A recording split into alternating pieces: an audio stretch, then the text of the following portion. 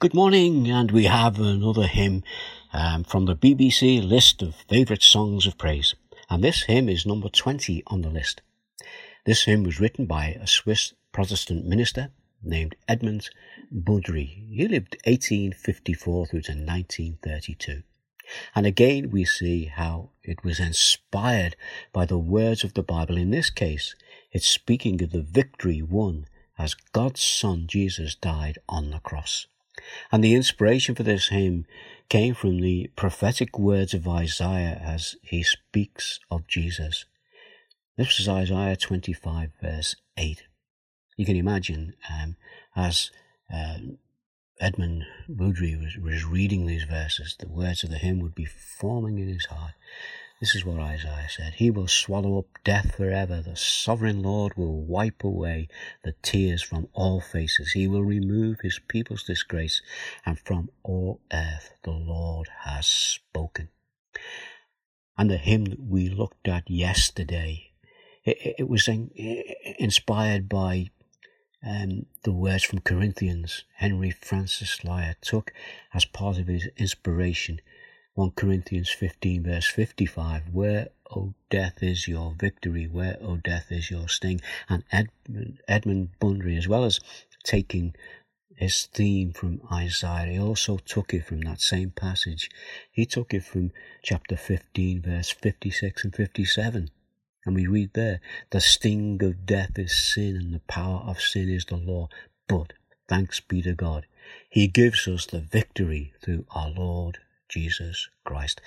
And you can hear these verses resonating through the words of this hymn.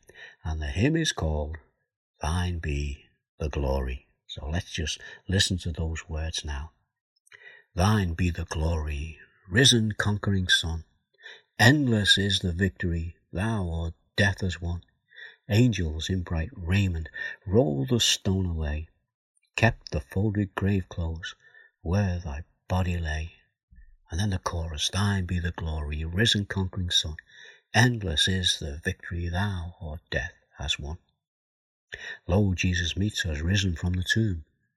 Lovingly he greets us, scatters fear and gloom.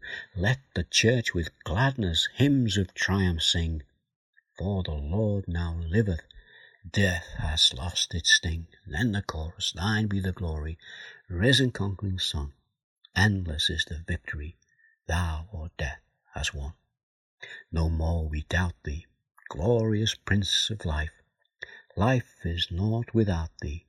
Aid us in our strife. Make us more than conquerors through thy deathless love. Bring us safe through Jordan to thy home above. Thine be the glory, risen conquering Son. Endless is the victory thou o'er death hast won.